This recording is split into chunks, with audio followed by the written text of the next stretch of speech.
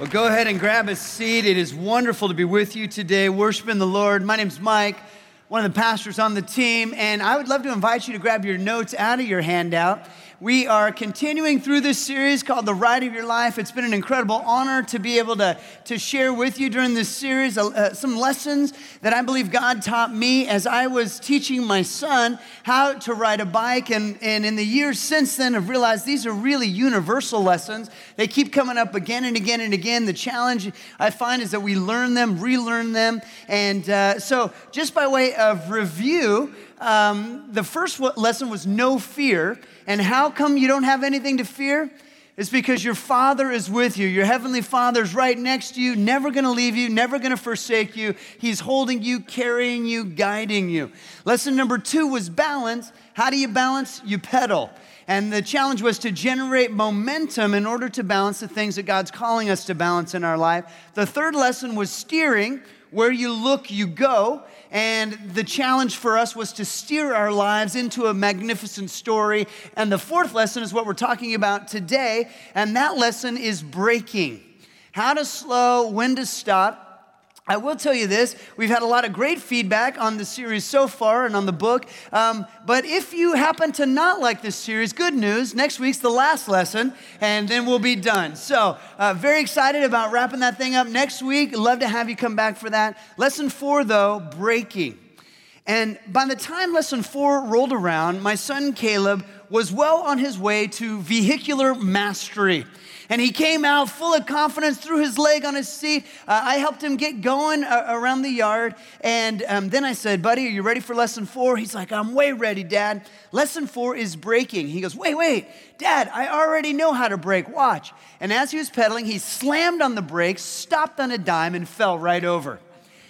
And so I helped him get back onto his bike, and I actually took my feet, and I pressed them gently toward the brake, and I said, buddy, listen, there are some times when you're going to want to slam on your brake, times when a mailbox jumps out in front of your path or a parked car leaps in front of where you're going. But I said, occasionally, the slamming on the brakes works. But most of the time, the challenge is to slow down, to apply the brakes gently. And what you need to know as you're doing this, it's really simple. I want you to get your mind around this. It's that you have to push against the way you were pushing. You have to pedal against the way you were pedaling. And so I wanted to help him understand what this is like, and I want to help you understand what this is like. I know that it sounds a little insane, but half of mastering a thing is learning to go, and the other half is learning how to stop going.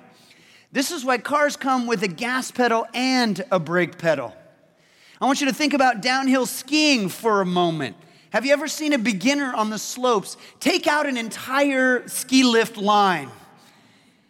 Trust me when I say this, that if, scattering poles and skis and causing concussions is your go-to way of stopping, it's a sure sign you're not ready for the Black Diamond runs, okay? And so mastery will involve braking. And when it comes to the new adventure, the new skill, the new direction that God is calling you to explore, you have to realize you need to brake on some of the things that you've already worked to get in motion. Why? Because you've got to create this space in your life to steer toward the new adventure. In order to do that, you have to say no to some of the old. You cannot just continue to add and add and add more and more momentum to your life without stopping and breaking some of the things that you're already doing. So here's something by definition you need to know. By definition, braking employs friction. Braking employs friction. And so this brings us to the next fill-in that slowing down creates a little heat. The friction will cause a little heat, that braking will cause a little heat in your world. It can tend to hurt a little bit. There's an area, if you're driving north from Southern California to Washington State, you'll be on Interstate 5, and there's an area called the Grapevine. It's where you descend over 1,000 feet in a very short period of time. And as you drive that stretch going north, you enjoy the delightful aroma of brake pads being ground down to vapor. Very encouraging smell. And what's interesting is that braking causes friction, and this will be true in your life as well. If you choose to apply the brakes anywhere in your world, you can expect it. People will not understand. They'll say things like, but I thought you wanted to do this thing. You were really doing well. Why would you want to give it up? You have worked so hard to make this happen. I don't see why you're trying to hand the baton off now. And I don't know what friction will look like in your world or where it might heat up in your life.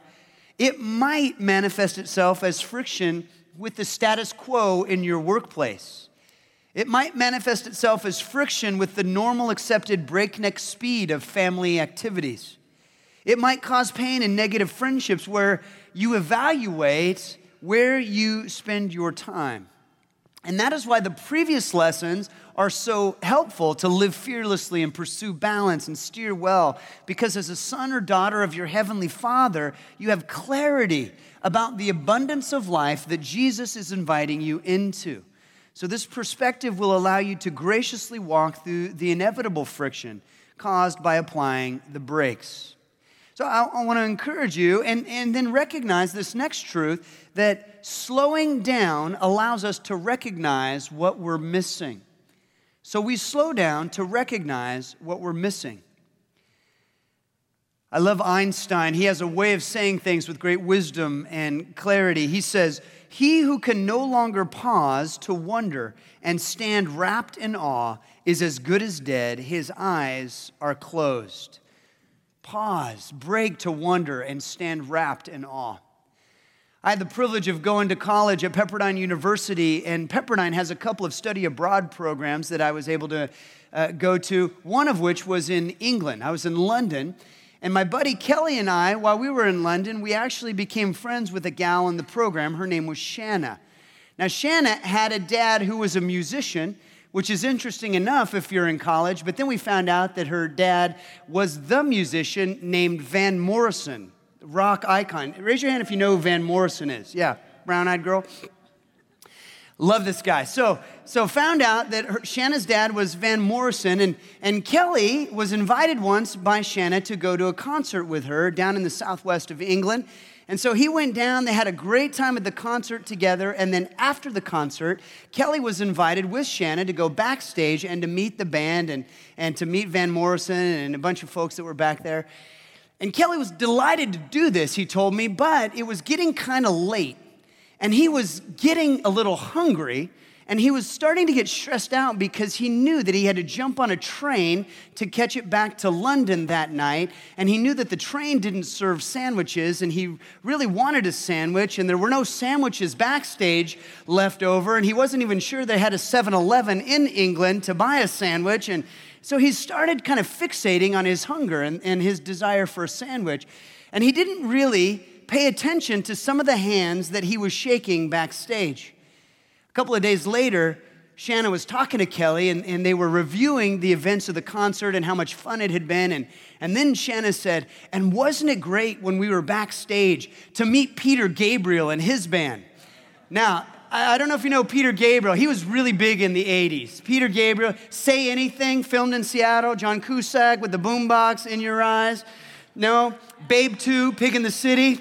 I'm talking big Peter Gabriel. And Peter Gabriel was also one of Kelly's favorite musicians, but he was so fixated on a sandwich that he didn't realize he had shook Peter Gabriel's hand. Now, this is what Einstein's talking about. If Kelly had paused for a moment, he would have stood wrapped in wonder and awe. But instead, he was living with his eyes closed. Friends, how often do we do that? How often do we just race through our life at this breakneck speed, our mind whirling at 1,000 miles an hour over all kinds of things that may or may not have any real weight or value, and we're missing what's right in front of us? Therapists call this mindfulness. And it doesn't mean that your mind is full of all kinds of things. It actually means that your mind is quite clear about where you are and what you're experiencing. You might also call this being present. But if we don't learn how to slow down, how to break our lives, then we're going to miss so much of the blessing that God has for us. And so in order to do this, in order to break, you're going to have to take stock of the various roles that you fill and the various tasks that you perform regularly. You're going to have to evaluate, is what I said yes to in that season still a yes in this season? Because you see, some of the things that are values in one season are no longer priorities in the next. And maybe you're holding on to some endeavors past their usefulness in your life or your usefulness in theirs. It's a little like keeping fish in the refrigerator. While originally delicious, if you hold on too long, everything starts to stink. And I would tell you this, that you have just enough time to do the things that God is calling you to do. So if you don't have enough time, it means you're doing things that God's not calling you to do. So we've got to evaluate, and we've got to be willing to hit the brakes on some of these things. And I do want to tell you this, that if you and I, if we don't choose to slow down on our own, then something will happen that will force us to slow down. And we could all tell stories about something, suddenly you hit a brick wall in maybe your career, and now you're forced to slow down. Some of us with health, you throw your back out, then all of a sudden, I've got to be present. I've got to be mindful. I've got to slow down. A buddy of mine, his father-in-law was a workaholic. And he did really, really well, started his own company, and it grew and grew, and his family just wanted his time, but he said, not yet. I'm going to save for retirement. I'm going to retire at 65, and then I'm going to spend all my time with family, all my time traveling with the ones I love the most. And that's basically what he did. He socked millions of dollars away when he was 65. He retired. This was in June. He started traveling the world with his wife and some of his family members. And by December, he was gone. He had stored up all of this life to be lived at a later date. And then it wasn't there for him to live. So I want to encourage you, right, that this is something you and I have an opportunity to slow down. In fact, the next fill-in is slow down to enjoy. There is so much abundance and fullness of life that Jesus is inviting us to participate in. We need to slow down and enjoy the blessings that he has for us. And I wonder how much we're missing as we just fly through life. One of my good buddies, Tom, has a house that backs up next to this small, rather charming lake. And this is an internationally acclaimed speaker and trainer. He flies all over the globe. His client roster looks like a list of Forbes 500 companies. And he told me that in the mornings when he's home and not traveling, he tries to eat breakfast looking out his back window at what's going on in the lake. He's seen a bird of prey swoop down and take out a trout. He's seen an otter slip across the surface of the ice on a cold winter's day. He's seen 4 stags swimming across with their antlers held high, like a grove of young saplings moving steadfastly across the water. Now, this is an important guy. He's got important things to do, heads of state to mentor, CEOs to comfort, that kind of a thing. But I'm telling you, most mornings, he just sits, enjoys breakfast, and gazes out his back porch. I'm also arguing that he would have missed so many blessings and so much beauty had he not made the commitment to slow down. See, I wonder how often God is quietly gifting us with beauty, gifting us with blessings from his open hand. We are running too fast through life, and we don't see it. Psalm 19, 1-4 says, "The heavens declare the glory of God. The firmament shows his handiwork. Day unto day utters speech." It's actually speaking Night unto night reveals knowledge. There is no speech nor language where their voice is not heard. Their line has gone out through all the earth, and their words to the end of the world. And the question is, are we missing? Are we missing it? I want to give you a little homework assignment this week, friends, and this is, you might want to write it down, Psalm 104. And I want to challenge you in the course of the next 7 days to break and slow down enough where you can read Psalm 104, where you can meditate on all of the beauty and all the blessings that God has poured out through creation, and just give him thanks and praise for the blessings that he's given us. God so often meets us in solitude, in silence. He meets me when I take a hiatus from the forced ebb and flow of technology. The Spirit meets me when I slow down. When I was growing up, my dad had a saying, and he would say this at dinner time: take all you want, but eat all you take. And what he was really saying was that my hunger determines the portion on my plate. I wonder if this is not true for us spiritually. That we come to God with our bowl, and he's there with a ladle, and he is ready to give us just all kinds of blessing, all kinds of provision, all kinds of beauty and reminders of his majesty. What he's serving, God is he's serving intimacy with himself. But friends, how hungry you are determines the size of your portion. How hungry you are determines how much you get to feast with the Lord. And this is what the psalm says in Psalm 34 when it says, taste and see that the Lord is good. Oh, the joys of those who take refuge in him. How hungry you are determines the size of your portion. Or in Exodus 40, verse 38, we read about the tangible presence of the Lord with the nation of Israel. That during the day, he is with them as a pillar of cloud. During the night, as a pillar of fire. That he is tangibly present with them. That he's guiding them through their journeys. It says this: for the cloud of the Lord was on the tabernacle by day, and fire was in it by night, in the sight of all the house of Israel throughout all their journeys. I would love for you to underline those last few words. Throughout all their journeys. That's what I long for. That throughout all my journeyings, that I am so hungry for the presence of the Lord that it's as if he's with me tangibly. That I can see him and taste him and sense him. And that I'm ready and responsive to follow him as he leads me on my journey. And in the scriptures, we are invited, the people of God are invited by God again and again to practice slowing and breaking so that we can have intimacy with him. And so I want to talk about 4 ways in scripture, 4 biblical ways that God invites us to slow and to break. And if you're filling in the blanks, the first one, it's a very small concept. It's called Selah. So in the scriptures, we see this word again and again and again. It shows up in one book more than any other. Do you guys know what the book is that it shows up in?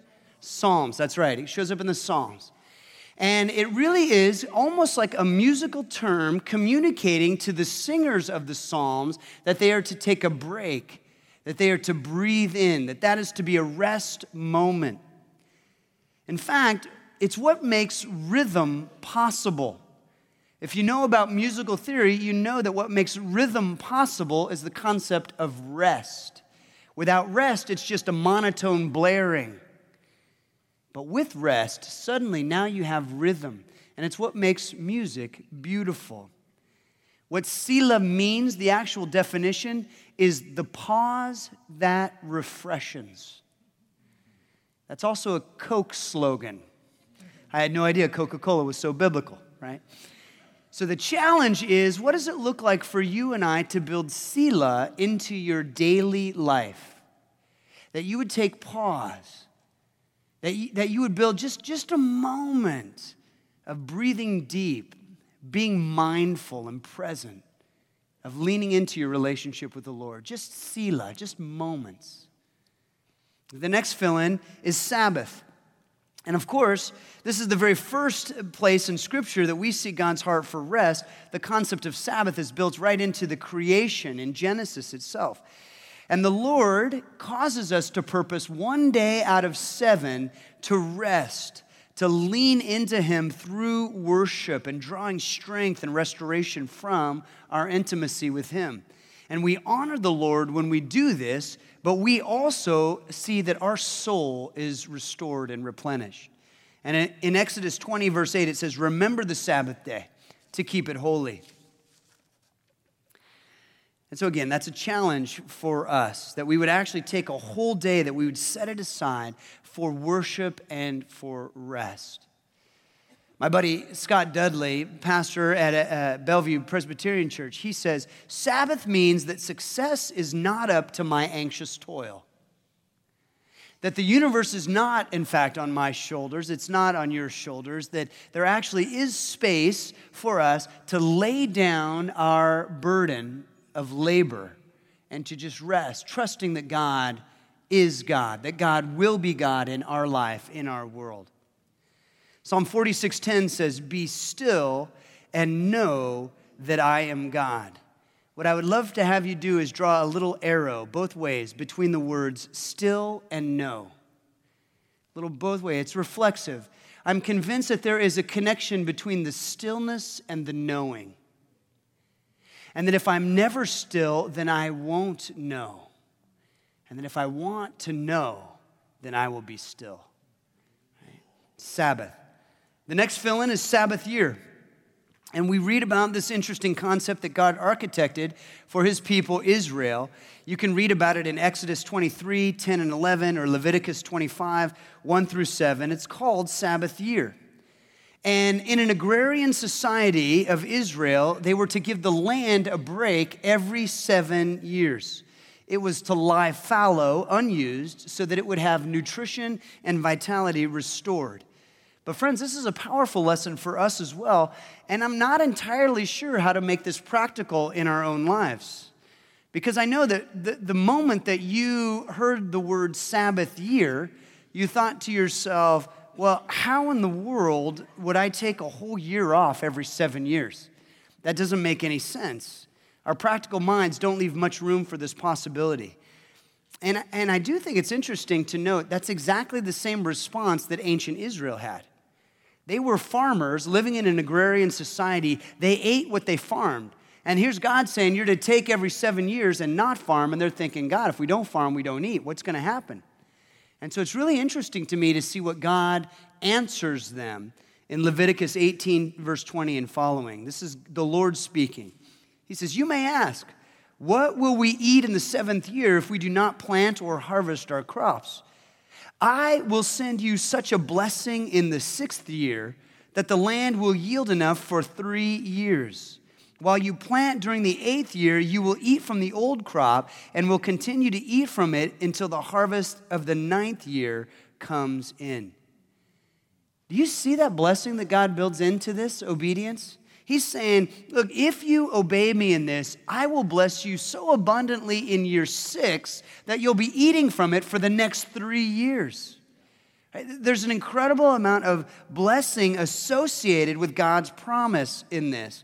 And again, I don't know what that looks like practically. We'll talk about this in a moment. But it's a challenge for us to recognize God is God. Be still and know.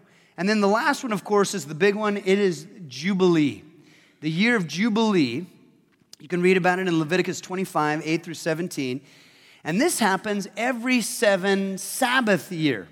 So on the Day of Atonement in the 50th year, God instructed His people to blow the ram's horn throughout the land, to cancel all of the debts, to return all real estate to the original tribal owners, and to grant liberty and blessing to every slave. And I get chills when I think about this because it is not only a picture of God's restorative grace, I think it's the first glimpse we get into what heaven looks like. It is a glimpse after the fall of the revitalization of Eden. Unfortunately, we don't have any biblical indication that Israel ever celebrated Jubilee even one time. So you could see what a stretch this was for his people to receive this.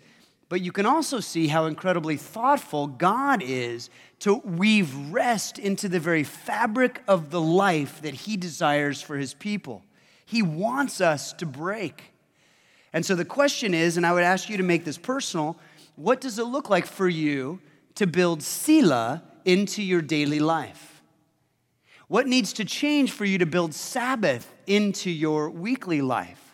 Sabbath, by the way, I think worshiping corporately is absolutely a part of Sabbath, but what does it look like then for you to build a whole day towards rest and worship? Sabbath year, what could this look like for you? For some of you, it might look like you press hard into building your business for 7 years, but in the 7th year, you just receive. And you just enjoy, and you allow that to be a year where you build back into your family, back into your relationships. Maybe for some of you in your family life, you work hard for 7 years, and you're running with the chaos and the pace of family for 6 years, but in that 7th year, you just wind it down. In our life, we got 3 kiddos, they all play sports. We limit it to 1 sport per season. But maybe in that 7th year, you just limit it to 1 activity for that year. You just tone it down a notch and you remove some chaos. Again, I don't know. Shoot me an email. Let me know what you think. What does Jubilee look like? Maybe when you're 50 years old. Maybe when you've been married for 50 years. I don't know. I think I want to encourage you to go big with Jubilee. That you just go nuts, that you be wild and gracious and generous, and you just, maybe you pay a single mom's house off. Maybe you just find 50 people that you can bless and it's totally unlooked for and they're absolutely wowed by it. I don't know. All I want to do is encourage you to go so big with your Jubilee that people are talking about it for the next 50 years. Get your Jubilee on, Overlake. Trademark, Mike Howerton. So we need to explore God's rhythms for breaking. And the answer to the question why, it's because that's where your best life, your best ministry, your best relationships, they will all flow out of intimacy with Jesus. But it's in rest that we experience that intimacy with the Lord. We need to practice slowing down and enjoying how he is meeting us and how he is blessing us. Another quote, sometimes you need to press pause to let everything sink in. Now, I want to tell you, when I was teaching my son Caleb to ride his bike, how we did it, the format was really simple. We practiced for 20 minutes, and then we parked the bike. We went inside for a cold glass of comfort. In his world, that was lemonade. And what was interesting as I was processing, that strategic break every day with Caleb was pure gold. Because what it allowed for him to do was at the end of that 20-minute stretch, we'd park the bike, he would be victorious. He would run inside after mastering just one lesson, and he would be celebratory, telling his Mom, today this is what I learned. And then we would have that time together enjoying lemonade as champions. And it wasn't so much that was quality time together, not unless you count Star Wars role play or sound effects as quality time. That's where he was at that point. But I do want you to understand that there was some power there for Caleb to master one baby step at a time. And I mention this because I think that that's not too far off from how you and I tend to live. We do really well with smaller lessons easily mastered, that we can build upon past success for future endeavor. And so often what happens, even in our world, is that we are overwhelmed with a barrage of good coaching. We need to recognize, even with our own children perhaps, that the brain dump rarely works for them. So let me just give you an example. If you've ever gone golfing with a golf pro who offered to give you a few tips, then you know exactly what feeling overwhelmed is like.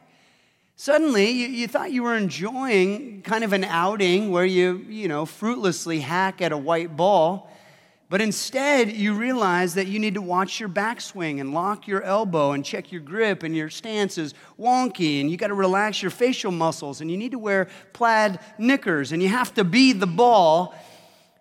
And all of a sudden, you're just overwhelmed. You think about the goal, and you realize that there are 177 things that you've got to master simultaneously, and what you really want to do is jump back on the couch and grab the cheese puffs.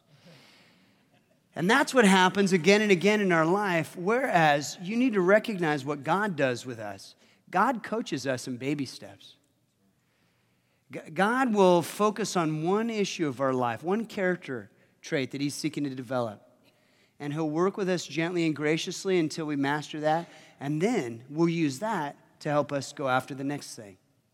Maybe there's one area in your life that God is working on you to bring freedom. And so you walk with him gently and graciously as he brings freedom in that area. And then the freedom there will cause you to be willing to tackle the next thing and go after freedom somewhere else. See, God loves us. The process that he coaches us in baby steps through, it's the biblical word sanctification. Now, I wish that God would just sanctify me, perfect me in an instant. And I know he can. I know he has that power. But rather, what he chooses to do is he chooses to work with me, drawing me closer to himself as I rely on him for the next lesson. Okay, this is the process that he walks us through.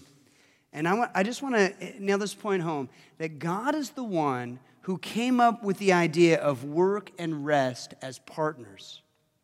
He's the one who came up with the idea of striving and celebration as partners. Produce, then lie fallow. Rest is actually a part of the learning, growing, and strengthening process. This is not my idea. This is God's idea. In fact, I want you to picture lifting some weights. I do this often. It's so much nicer than actually lifting weights. So you imagine what happens when you lift weights. When you lift weights, tiny tears appear in your muscle fabric. Even the most rigorous workout program will request that you work out no more than every other day. Right? That you rotate the muscles that you're working out. Why? Because when you put those tears in your muscle, they need time to heal. So you rest. So you intentionally build in rest in your life for the restoration to happen. What happens? You're actually stronger on the back end. I would suggest something else. It's not just what happens in your muscle tissue. It's actually what happens in your mind. That now you're able to conceptualize, oh, this is how I accomplished that lift. This is how I accomplished that exercise. And it's in rest that your mind actually gets around that thing. So the next time you're after it, you're stronger. In fact, I would have you fill this in because I see this again and again. The challenge is for us to slow down to listen. To listen. And I mean by listening something a little broader than just hearing with your ear. I mean listening to what's really going on, to what's really being taught or what's really being spoken. I experienced this phenomenon most while I was 16 years old learning how to drive my car. And it was so powerful of a lesson that I've never forgotten, and I've seen it come up again and again and again in my life. By the way, when I was 16, my father and I had purchased a 1966 Ford Mustang for $500, and we fixed that car up together. And I remember sitting inside that car in my driveway. And I loved everything about that car, by the way. I loved how it looked. I loved how it sounded. I loved how it smelled, which I believe was like a mixture of leaded gasoline and undiluted testosterone. And I would sit in that car for hours, and I would go through bottle after bottle of Armor All, and I would just like rub down the inside, all the leather. I'd buff it and polish it. It was so smooth and so silky. I envisioned if a fly buzzed over and landed on it, he would slip and fall on the surface of that car. It was so lovingly cared for. And you may wonder, why were you just sitting and buffing this car? Because I didn't have my license, because I had failed my driver's test. This still comes up in therapy. Does anyone else fail their driver's test the first time? Anyone? God bless you. I see that hand. God bless you. God bless you. I see that. God bless you. Friends, these are the people that you want to drive away from today. I'm just kidding. But I didn't have my license, so I couldn't drive. And then the second thing, which was equally true and daunting, I didn't know how to drive a stick. And so I asked my dad in that season, Dad, could you teach me how to drive a stick? And he said, sure. So we would go out, and he was pretty good at the instruction. He would actually model for me what we were doing. And as he would model driving a stick shift, he would talk me through verbally, you depress the clutch and you shift the gear and then you engage the gas, letting off the clutch. And he would just kind of talk me through all this verbally while I was sitting there watching and observing. And then he'd give me a chance to do it. And of course, I would buck and rev and grind and suddenly shoot out in the middle of an intersection. And my dad is just so thankful that he didn't have a heart attack in that season. But I remember after our third lesson, fruitless lesson, my dad actually had driven us home. He parked the car, and I went in the house, and I laid down on my bed, and I just started thinking about what was going on. I just kind of pictured it. And in my room, on my bed, completely away from the car I was anxious to drive, suddenly it just clicked. I could envision the timing of how things needed to work. I was listening finally to the instruction that he was giving, and it made sense to me. But not only that, I was listening to how my body could engage in that moment, and suddenly I was like, I think I got it. And the very next time I jumped behind the wheel, I was the man. Now, I want to tell you, I call this the other half of prayer. See, the first half of prayer is where you tell God what you need. You tell God what you're desiring or what you're confessing. You tell God how awesome He is. You lift up your family and your needs before the Lord. This is all beautiful, right? The idea, the first half of prayer, it's what we're really good at. We communicate our heart to God. That's fine. Nothing wrong with that. But there's this other half of prayer where you ask God, God, what do you want to say to me? And friends, He will only answer that prayer in stillness. He answers that prayer in quiet, in break. And over the course of my lifetime, in fact, I want to tell you, in the last 23 years of ministry, I have seen Him answer prayer for me in stillness again and again and again. It's where I'll be stewing on some issue in the evening, and I'll be just dwelling on it before I fall asleep. And when I wake up in the morning, it's as if He has met me with clarity and an answer. Where I'll be pouring out my heart to God for some solution, and then I'll just stop and I'll take a run. And it's on that run, it's when I'm just disengaged and just enjoying, suddenly, boom, He's there, showing me the steps ahead. For some of you, it might be you're at a business brainstorm meeting and you're trying to make the whiteboard look good, or you're trying to pour creativity out, but you're just hitting that glass ceiling again and again. And it's when you get in the car and you're driving home listening to piano music that suddenly, boom, you know how you need to proceed. The other half of prayer is where you listen to what it is that God is trying to encourage you to pursue. Charles Stanley says this: to have God speak to the heart is a majestic experience, an experience that many people may miss if they monopolize the conversation and never pause to hear God's responses. So friends, I encourage you to do the possible and trust that God will carry the universe on His shoulders. I encourage you to strive hard, but then take a break. Do what you can and then rest. That the pause really does matter. The breaking really does matter. It's what you do to contend for intimacy in your relationship with God. So fight for it. Take that break. Restructure your schedule. Repurpose your commute. Turn your thoughts into prayers. And out of intimacy with the Lord will come your authority and your impact in this world. In fact, friends, I just want to say this very clearly.